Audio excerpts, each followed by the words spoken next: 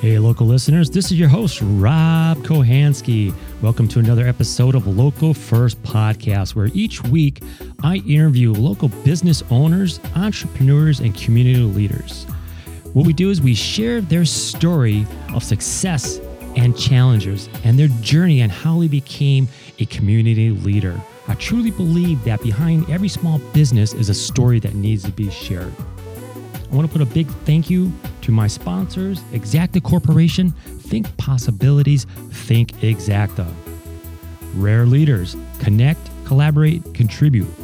Where leaders come to thrive and grow. Make sure that you subscribe so you don't miss an episode, as well as always love your feedback. Enjoy the show. Welcome, Scott. How you doing today? I'm doing good. Awesome. That's great. So you're located out in California right now? Yeah, Southern California. So we're based in the city of Long Beach, which is at the very south end of LA County, right north of Orange County. So really at the LA Orange County borders.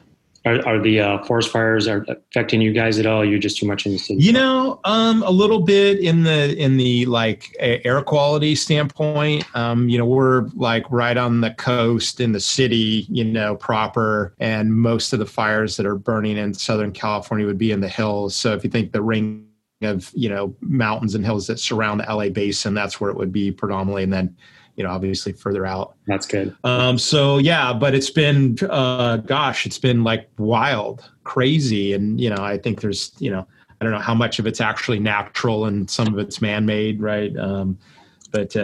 Clearly we're adding, very significant forest fires to the earthquake and mudslide story in California. Is that anything, happening? You guys are getting a lot of rain out there now, aren't you?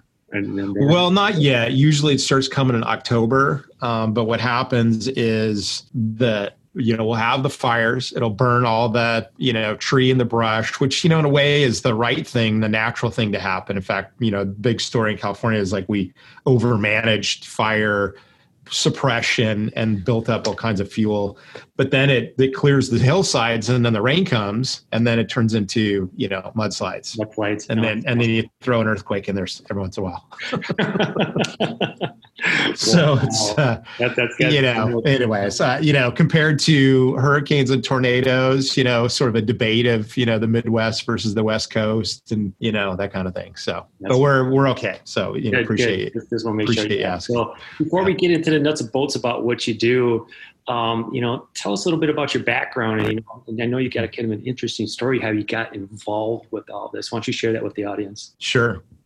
So, ultimately, if I sort of look, back into history and, why did I choose this career? Really, my family was in the real estate development business. So that was my Uncle Mike and my dad, Kerry. We're both developers in their own right. So I had the great, opportunity to be around that and grow up around that. Although I sort of make the joke that, as a kid, it was, sort of what I didn't want to do because, that's what my parents did. Right. And then I got out of high school and didn't really have a particular direction I was going to head. Didn't have specific plans to go to college. So I ended up working in the construction trades for about 2 years, let's say, give or take 2 years. I was working in the electrical trades. And that was sort of like a default, right? Or, hey, what are you going to do? You got to earn money. And, and this was in the day and age, Rob, you probably remember, it's like when you turned 18, you actually left home and like went out on your own. And I don't, it's like not right or wrong. That's just what we did in those days. So it was like launch, right? In fact, I remember packing my stuff up into my car, which my dad had been so kind to buy me. It was a Volkswagen bus. And I scooted. In fact, I remember years later, he's like, yeah, they didn't call you, but, you never told me you were leaving. Just I came home one day and you were gone. So never told that story before, by the way. But I worked in the construction trade for about 2 years, and a couple like key events took place in that time period. In the construction trades, good, honorable, salt of the earth people and that. But I've realized for me, that wasn't going to be what I was going to be happy and satisfied with long term. I needed like greater challenges and, doing dingbat electrical and new construction apartments, over and over and over again. Although the electrical trade is like, one of the most sophisticated, knowledge and mentally, like, what you need to know to be productive in that space was at a higher level. It wasn't going to be for me. And plus, look, I was working with people that were 40 and 50 years old, Rob, and they were like beat up. Right. It was like, you could tell like the business was going to take its toll on your body, right? Knees and back and, that kind of thing. And then while I was working and I worked in new construction electrical. So I just did apartment, like dingbat apartments is what I call it. Just plain Jane, middle of the road. This is in the mid 80s. I remember the developer of those projects. I didn't work on any projects. I think I worked on one project that was a family project apartment. But, I would see other developers and I was like, this dude, this is who I want to be. And I sort of knew who that person was from my family background, but driving the nice car, gets to wear the suit, in the days when you actually wanted to wear a suit.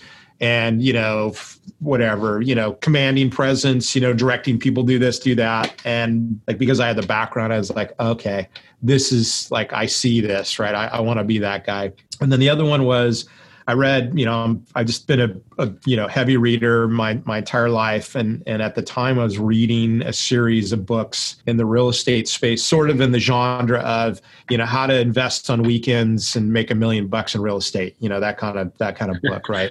Yeah. Done that, yeah. And that was key for me because it really opened my eyes about deal making.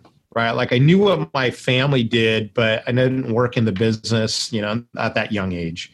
And that really opened my eyes about, okay, this is how you produce value and profits and money and the sort of the numbers you could like make in real estate. And it was an eye opener for me. And so that was really, those two events really were guiding events for me to go, okay, I need to be in the real estate development space. I want to be a deal maker. I want to, I didn't call it be an entrepreneur at the time. That was, what I was really meaning, to work for myself. And so it was at that point in time, I go, okay, here's what I got to do, laid out a plan. I need to go to college and get a degree. I ended up getting a finance degree, business degree from Cal Poly San Luis Obispo here in California, not Southern California, but in California. And really just mapped out my career from that standpoint, including, what was going to be my first job, which I ended up getting, that job that I aspired to, even, a couple years before I actually left college. But that was to basically work for others in the real estate development domain, professionally, met people I met through my family, but not working for my family, in order to get trained in the business and, the knowledge of being a real estate developer. Wow. And now here you are. Yeah, but, right. I love what you said there is, when you said you were turn 18, I was the same way. It pretty much was booted out the house. So it's a very similar situation. And it was just like, and that was, that's the way it was back then. And I appreciate that because right. It was unthinkable that you would stay around, right? It wasn't even a like, and I wanted to stay on, I'm sure I was living with my dad at the time. My parents were split up. But I didn't even think that, right? Like, it was, hey, you turned 18, it's time to go. Yeah, it really was. You might not know what the heck you were going to do to like make a living. You went and did what you did. So I appreciate that, right? As you probably do, right? Yeah, most definitely. Because you grew up really fast, knowing what you wanted and what you had to do. And they programmed me from a pretty young age, from being a teenager, going, okay, by the time you turn 18, you're going to be either out of the house or in college, or, that was pretty much it. And I knew I wasn't going to college at that particular time. So, I appreciate that. And I did the same thing with my daughter, and she went to college, and I told her first year back for her summer break, I said, don't come home without a job. I said, you're not sitting on your ass all summer. And this is after college, like, so post graduation meaning. Yeah. And she just, this was her freshman year. Oh, I see. For the summer. Yeah. I got you. Yeah, which is great. I think that's missing in today's environment. And, like my wife and I have, like, we didn't anticipate this, but I have a 19, a 16, and a 13-year-old. So we're in this story. Our oldest is a sophomore in college. about like, what do we plan on, having this conversation with our kids, which we have. And we basically said, look, you've got a place, but you gotta be productive. I didn't put it so just, succinctly as you did, but, actually my oldest got a job and he's managing that. Although we've always said, hey, your studies come first, learning, networking in college, like you got to come out of college with, really my main push is, expand your network as much as you can. Yes, get the degree. Yes, learn what you're going to learn in college. But in the long run, it's the people you know and meet and you help them and they help you in the long run, scheme of like, building your career and getting into your own business if that's what you're going to choose. That's way more important than, what you'll actually learn in college. Yeah, that's to awesome. me. That's cool. So let's get a little bit about what you do down there. And there's a few little things in here. And if I'm missing something, feel free to jump in because you are the expert in this. I love I was really excited about to have you on the show. And, being here is that I've been in real estate for probably the last 10 years, not at your level. I mean, I'm just flipping houses and wholesaling and, that's my wholesaling right now is my little side hustle, which I enjoy doing, That's good. And I enjoy it, just bringing people together, explain a little bit about what you do with, the workforce, rental housing communities and explain a bit to the audience. So what is that all about and how did you develop that? Yeah, thank you it's a great question. So, I mean, fundamentally we're a real estate development company. So, for those in your audience, I mean, you know what it is, but just for everybody, it's, we find land opportunities, be it empty, vacant land, or maybe underutilized, small old house on a big lot, is how I put it. And we basically design a building in the model that we think is the appropriate, market meeting product, build the building, collect all the team members to manage them. So architects, civil engineers, all the vendors that are necessary to design and facilitate the construction on a new building. And then at the end of the day, when we're done with it, we lease it up, right? And we either sell it or more often these days, we're going to hold it, as a rental, income producing rental housing asset. And that differentiates from, buying existing value add where, you're going to go find an existing asset, buy it, maybe upgrade the units or raise the rents.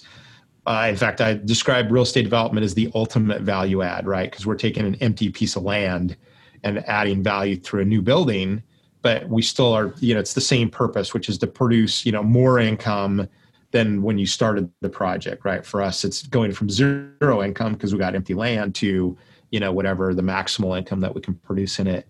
Workforce. So traditionally over the years, so I started Urban Pacific now 20 years ago. In fact, this past March was our 20th year of operations. This was, 2000, literally year 2000. And, I came out of like a couple of, very significant companies in Southern California, got great background in the real estate development business. But at the time in 2000, when it was like, I decided it was time to, go out on my own. It was like, what do you do? Like, what's the business? Yes, it's real estate development. Yes, we find land and we design it and build buildings and rent them, that kind of thing. But like, I've always been naturally somebody who wanted to compete in uncommon ways, right? Like to go do what everybody else doing just seemed to me not that, like, I just didn't, like, that didn't make sense to me, right? I got to be differentiated, uncommon, maybe call it contrarian, depending. And so at the time, I decided that we would pursue what we call urban infill, which is basically, in the fabric of an existing city, let's say it's, LA or Long Beach or Orange County, and you're going to look for lots that are already in built out neighborhoods, but that are empty or underutilized, right? And then build in on those empty lots and basically produce new housing, infilling a vacant parcel in an existing neighborhood. And that's really been our focus really since day one. And that has taken different forms, of course, because it's not all the same product, meaning how dense is it, how tall is it, what type of unit. And then about 3.5 years ago, really like late 2016, early 2017, we were recovering from the recession, still even then, right? from the '08 recession. And it was at the time that there's a huge uptick in deal flow and new projects that were in the pipeline to produce new apartment units, like in LA and Long Beach, Orange County. And we had done successfully, a handful of projects between around 2011 to 2016, bought, distressed land, delivered units early, did really well, set some pricing benchmarks in the markets that we were building and selling in because the market was still recovering. But in 2016, 2017, you could, like observing the market, you could see a huge wave of new housing projects coming online, like, all the big boys, the Trammell Crows and the, Holland Partners and those guys, all the national apartment builders were all like, descending on Southern California. And it was at that point in time, we finished some deals, did well, and we go, do we want to try to compete in that space with all these big boys that are coming into the marketplace? And my answer just traditionally, and at that point, was no, let's look for something different. So one of the companies I worked for when I first came into the business was a subsidiary of a company called Kaufman and Broad, which is a big home building shop people now know as KB Home. And I worked for a division of theirs that built affordable new construction apartment buildings using something called the Low Income Housing Tax Credit Program. Basically, it's affordable housing, right, in the truest sense. And from that time working with those guys, we built a lot of family housing. So it was affordable housing that served large families and like 3 and 4 bedroom units.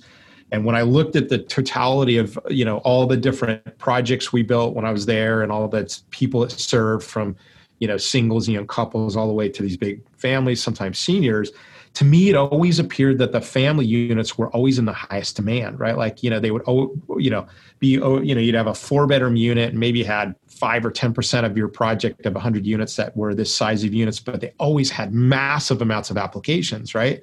Which meant to me, like my signal was that I read was there's a lot of families that need this housing. So in 2016, 2017, when we start to look for a different product, like I have that in my background. I go, oh, these families, like they're an underserved part of the community. But I also knew from my days doing affordable housing that affordable housing also is a very competitive business, right? Government subsidy dollars are always heavily competed for. They're finite. And there always is never enough to serve all the families that need the housing with the government subsidy. You run out of the subsidy long before you can produce enough units to satisfy that undersupply. And so I came up with the idea of let's look at a middle income or workforce housing model that serves basically working class middle income families so they can pay enough rent where we can use standard equity and debt, but we're serving a part of the market that needs, an attainable housing product, meaning they need something more affordable and more coherent than what they're getting in the marketplace. And we basically settled on this workforce housing model that we ultimately ended up naming Urban Townhouse, or UTH, just to, make it a specific product type.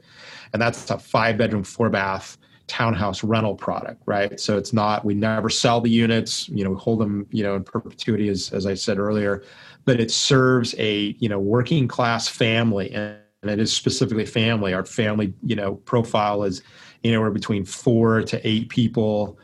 Usually it would be mom and dad, adult kids, grandparents, in-laws, right? And with this 5-bedroom product, we're able to serve these families coherently. And because they share incomes and expenses naturally in these family groups, usually there's multiple earners, maybe between 2 and 5 earners in a household, depending on how big it is, they naturally economic share, right? So they share incomes and expenses across the family group. So I'll stop there. But basically the whole point was to basically serve this middle income workforce housing family group with a housing product that was coherent with their lifestyle, was undersupplied, was stable because of multiple earners. And ultimately, as a developer, we have to provide yield to our investors, right? We compete in the marketplace for equity to raise capital from investors, which we do, consistently and have over time, to have that be a satisfactory return where people go, oh, this is a great product. One, it's a good, it has a social, benefit characteristic serving families, but it's a stable, undersupplied space, and it produces yield, right? Our intention was to sort of collect all these, benefits in one product type. And it didn't start off with all those factors, but I knew that market was undersupplied. Could we fulfill a need in it? And this is sort of how we landed on the UTH concept. Wow, that was a mouthful. Yeah, a lot in there. That's all right though, because I'm just taking it all in. That was a lot to go through. And when you got started up for this, just I'm gonna take this in two directions here. One on your development side, and then the other one on the family side of things. Mm-hmm. Is that when you look at it, what were some of the challenges getting to that point from, okay, I'm going to, build this, this nice, this nice house for this family. Mm-hmm. And then, what were the challenges for some of those families to actually, realize that, this is a good product for me, my family to live into? So, many challenges, but that's real estate development. I mean, real estate development is it's a complicated business, and, not to oversell or undersell the complexity of it, but that's just the reality of it. Right. And so as we go into it, one of the things that when I came into creating the UTH model in this, 2016, 2017 era, I really brought a lot of lessons from the 2008 recession with me. And I, of course, I've been utilizing these lessons, from, 2010, 2011, when the market started to recover enough to do development deals. But when we as a company came upon the idea of UTH and thought it was a viable product, we then had to test it. And one of the things I really learned from 2008 was that if you're going to do something new or different or something uncommon, untested, in my mind, it was going to be a better risk mitigation move to start small or medium size in the number of projects and the size of the projects, such that we could test the model, right? Like, let's experiment. It is an experiment, right? It's a totally untested marketplace. I mean, nobody does 5-bedroom, 4 baths, Rob. I mean, I talk to people and, they're either like, wow, that sounds great. Or they're like, holy cow, that's the scariest thing I've ever seen, right? So what we did, basically, we created what's called the demonstration phase. That's what I call it, which was 4 projects that were the beginning of the UTH model. And they were small and they were close to home, with the logic that if they failed, that it wouldn't take us out of play. Like, we wouldn't kill the company and, go out of business, right? I wasn't willing to risk the what we'd built over those many years on an experiment gone wrong. So we said, hey, look, we bought land really well, great discount. We bought it close to home. And really the idea came with the demonstration phase was to test 3 things, right? These are the major factors that we didn't have clear answers to. We had some background research and a lot of historical knowledge of the marketplace and our capabilities as a developer, but it basically came down to 3 things. One is, can we rent the units for what we project, right? 5-bedroom, 4 bath, there aren't comparables in the marketplace. I mean, houses were the closest comp, right? Rental houses. 2 is, could we build it for what we projected, right? We've always built, I shouldn't say always. We have since 2005 been a builder of our own projects in-house, like a home builder does. We have staff, superintendents, project managers. We go by subcontract, contract work, trade partners. We do have a GC license, but we don't act as a GC in the traditional capacity. We're like owner builder, maybe is the way to say it. So second question is, could we build it for what we projected and feasibly and make money with it? And then the third, which was really, to me, the most important, and anybody who's in the value add space will recognize this, is what's the value of the project when it's completed and leased up, right? And what is it? Either we refi, what's the value under appraisal in a refi, or when we sell it, is it produce enough profitability, like the revenue over cost is a positive number and it's positive enough for us to make money and produce good yields to investors. And so the demonstration phase was 4 projects to test that. And we went through in a series, each project sort of started, and then, a few months later, the next project would start, and we had learned some lessons from the first one that we carried to the second one, and then so forth, so on and so forth. And we're actually now complete with that demonstration phase and have really proven the model. Like, we've built systems, we put practices in place, we built a team that's now a seasoned, in-house builder. We've got project management staff. We just brought a team lead on property management in-house that will oversee asset management for big projects, third-party property managers when we hire those, and then small projects we'll manage in-house. And so that was the whole phase, to experiment, to test the model, to build the systems, to build the team, and get the team that was already with us more seasoned in that specific, specialized area. And so now today we arrive at, we're several projects into now what I call the production phase, which is having more projects and bigger projects, because small projects are inefficient. You get them too small, there's just not the efficiency of, any particular variable that you would have on bigger projects. And so that's where we find us today. So I know that answered your first question. Let me make sure I'm taking care of your second question. Yeah, it was just about, what were the challenges for the families at that time, which drew them to this type of a home? Yeah, it's a great question. And thank you for asking it. So because of that background I described, we knew there was demand for family housing, right? And if you look at the marketplace generally of like most major urban metros today and going back, several years, most of the developers who are in the multifamily new construction space are doing, studio and one bedroom units, maybe a little bit of two bedroom, and they're serving a specific demographic, which is millennial and Gen Z, depending on where they are in their life cycle, right? Completely appropriate. And in fact, in 2016, when we finished that group of projects, that was the product we did, right? Downtown Long Beach, downtown LA, sexy, studio unit for the single earner, young person, completely appropriate marketplace to serve. But I also saw, because there was a lot of competition in that space, when a recession came, and employment was changed, that single earner household was going to be vulnerable, right? They lost their job.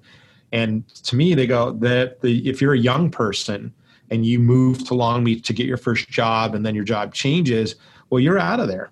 And it's completely right. Like, you should. That's the right thing for you to do. Maybe you move home, maybe you move in with roommates. I mean, you're going to make some move to make it through the recession, to keep your costs down and find a new job, and, people will take care of themselves ultimately. But you need to shift your housing situation in the interim, right?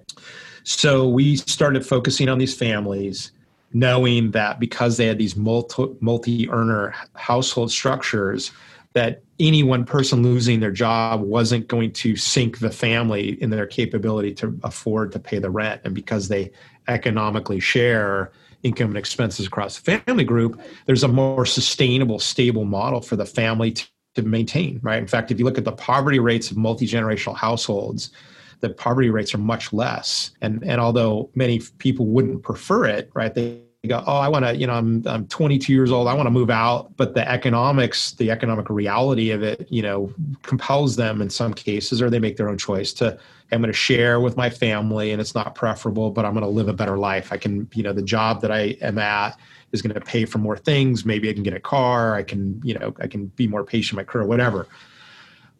So having get all that background, what we found is that families that are renters, that are of this avatar that we describe, large family renters.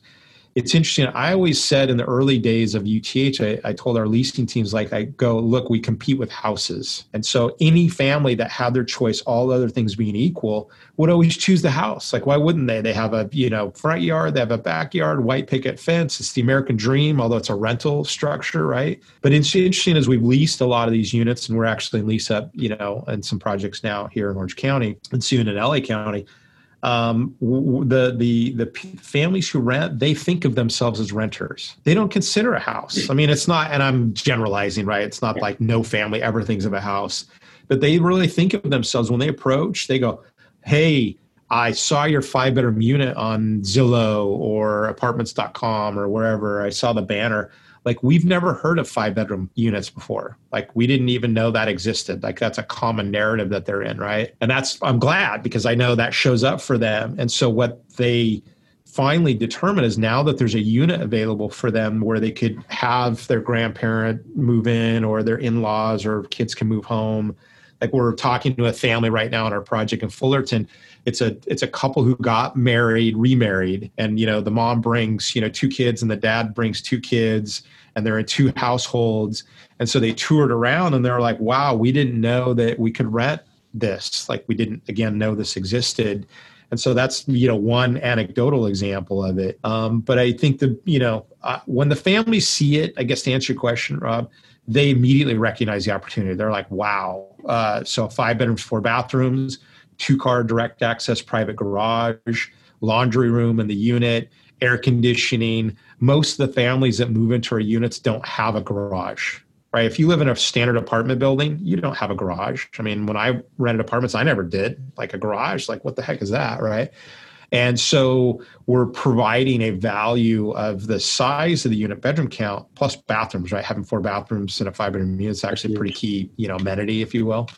But virtually all the families who move in have never had this. Like, they never had a laundry room in their unit, right? That's like cool, right? Great. This is so much better. And of course, we have to be coherent with the rental marketplace. So if we still use house as a comparable, but we want to be, $200, $300, $400 a month below the closest comparable house, or if we can find townhouses in the market that rent that may be a 2, 3, or 4 bedroom, usually that's the maximum we see in townhouses. We'll use that as the comparable because we want families to show up and go, wow, this is really great, and the economics make sense, both from a pricing and competition for other units, but also, look, these families, they look at it, they go, I've got 5 bedrooms. I've got, 4 earners, each earner's paying X dollars per month per bedroom. I mean, that's literally when you go through the leasing conversations and the tours, that's the math they're doing.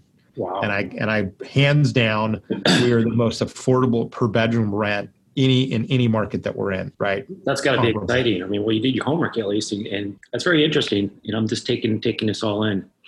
I have so are you looking for investors to help out with some of these projects and explain a little bit to what that looks like? Yeah, for sure.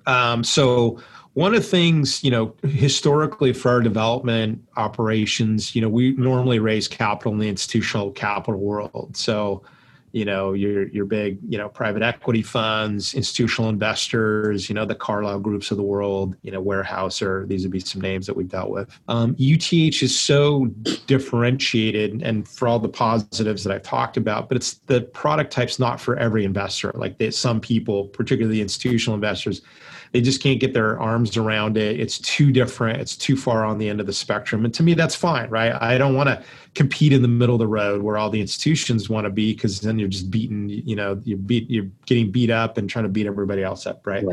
We want to differentiate. So that has, over the last 3 years, really moved us into a different investor domain, which is where we've basically been doing a lot of, development work. I don't mean like actual real estate, but developing our digital platform, knowledge base, how being out in the marketplace and social media, that kind of thing.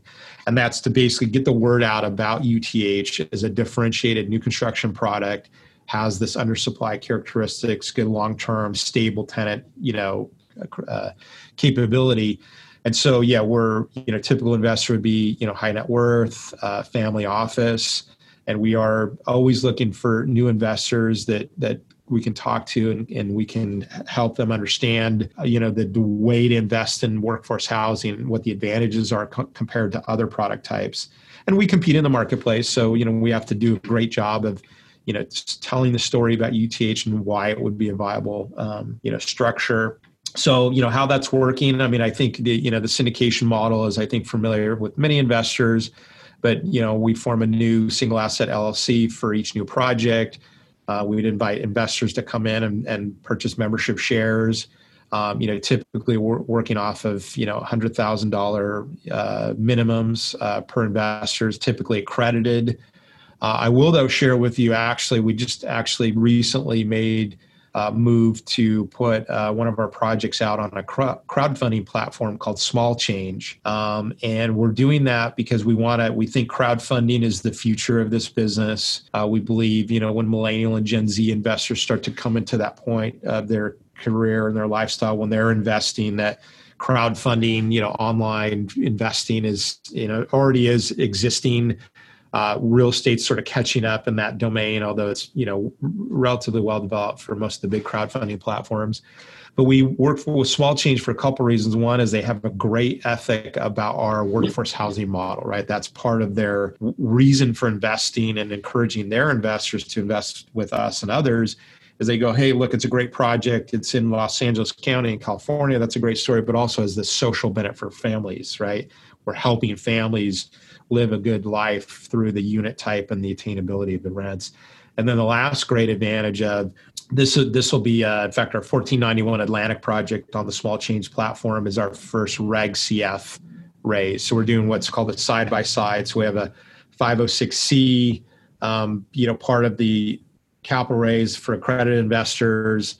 And then we have a Reg CF part of the offer, hence side-by-side, where, non-accredited investors will get the opportunity to invest in these projects. And we're really excited about that because, we recognize that, lots of accredited investors out there in the world, but there's a lot of investors who like the social impact story, like I'm helping families, it's a double bottom line. I can help these families and make money, right? Return on my investment. So we're super excited about that. And we're going to do a bunch more. Eve Picker and I are working on several projects that we're going to put up on her crowdfunding platform, Small Change, in the next, year or two. I expect probably, 3 to 5 additional projects. Plus we're raising capital on 1491 Atlantic now. And then the last thing I'll finish with is actually we're really enthusiastic about the tokenization space. So using cryptocurrency and blockchain structures to raise capital via, secure token offerings. That's like, we're just getting into that in the last few weeks. We've been tracking cryptocurrency and blockchain, methodologies for raising capital on real estate projects for probably 4 years now. But the early ICO market in the crypto space to raise capital on really any asset was really Wild West. I mean, it was overseas, cryptocurrency platforms, and I don't, nothing wrong with that. That wasn't our method of raising capital. We want to have more transparent sanction structures. And so, with the crowdfunding raise we're doing with Small Change, those are all SEC sanctioned capital raises, whether it be Reg CF or, in this case, 506C for Atlantic. And so we're in early discussions with basically tokenization companies or tokenization platforms where we'll pair up our workforce housing capital raises with platforms that have, basically SEC sanctioned, say it's a 506C capital raise using tokens, right? And then, what that does is, brings us into, early use of the technology, cutting edge of, blockchain investment or investments, utilizing the blockchain technology would be the more correct way to say it. And it gives us access to overseas investors that would traditionally be much more difficult to access, right? So via token offering, we can have somebody who's based in Sweden who wants to, buy $500 worth of tokens, can do that, right? And so it sort of has that Reg CF style of capital raise, although Reg CF and tokenization, to my knowledge, aren't paired together yet, although they will be eventually. But it broadens the nature of the investment community that we can, reach out to. And we haven't actually executed on a deal yet, just for full disclosure. But we worked with the crowdfunding with Small Change for probably 3 years to finally have the right project at the right timing that could be a fit for the timing that is needed to raise money in these new domains. And we'll do the same thing with, the STO structure. And, super excited about that. I mean, this is the future of investment. The future is, blockchain, based future. We know like a lot of institutions starting to get into the crypto space. John Paul Jones, JP Morgan, Tim Draper, all those guys are, making moves into Bitcoin specifically. But I think that just is a signal that, the adoption of major institutions is starting, which means that the adoption of these, real estate-based crypto, capital raise structures, it's coming. I mean, it's already happening, but it's very, very early. Yeah, no doubt. So how do the listeners go out and find more information about what you're doing and possibly get involved? Yeah, I appreciate that. So I would encourage people to go to our website. It's www.urbanpacific.com. And when you get there, do a few things. One, look at our investor education section. We've got tons and tons of articles and videos and podcasts really oriented around, investor education, generally, but also specifically to the workforce housing space. Also when you're there, there'll be a red button on any page that says sign up. Click that button. That'll get you on our Saturday email list. And we put out every Saturday emails that are really oriented around, market trends, economic tracking data and the sharing the tools that we use of sort of our macro economic tracking that we do really weekly. I have a practice weekly of reviewing several different data sources, websites, economists. So a lot of that shows up in the Saturday e-blast. Like we want to help people sort of track the markets. I mean, we're doing it, and we're just like sharing it with people out on these Saturday email blasts. And then I would encourage people. It's not up yet, but it's going to be up in the next couple of weeks. We're actually we're adding a project page for open investment projects. In fact, it'll probably be up in a week or two. So Atlantic will be on there, and then we've got 2 or 3 new projects that will be in the capital raising mode here very shortly. That's awesome. Scott, you got a lot going on there. And listen, guys, if you want to get involved, and you got some really nice investments that are going to be recession resilient, and have some rental income out there, make sure that you contact Scott. Go to urbanpacific.com, check out his website, and reach out to him for if you have any more questions. And also in the show notes, I'll make sure and put all his social media links, his website on there, and all his background, so you'll be able to see that on there as well. So at the end of every show, I was asking if you guys like it. If you don't like it, either way, give me your feedback. It's always appreciated. Go out there. If you like what you hear, make sure you share it with at least one other person. And, find Local First Podcast on just about any social media platform. Just search for Local First Podcast. Scott, I really appreciate you coming on and sharing your story and what you're doing. You're really doing some awesome stuff out there. Well, hey, Rob, it's so glad to be here. I had a great time talking with you, and appreciate all the really insightful questions. Thank you so much, Scott.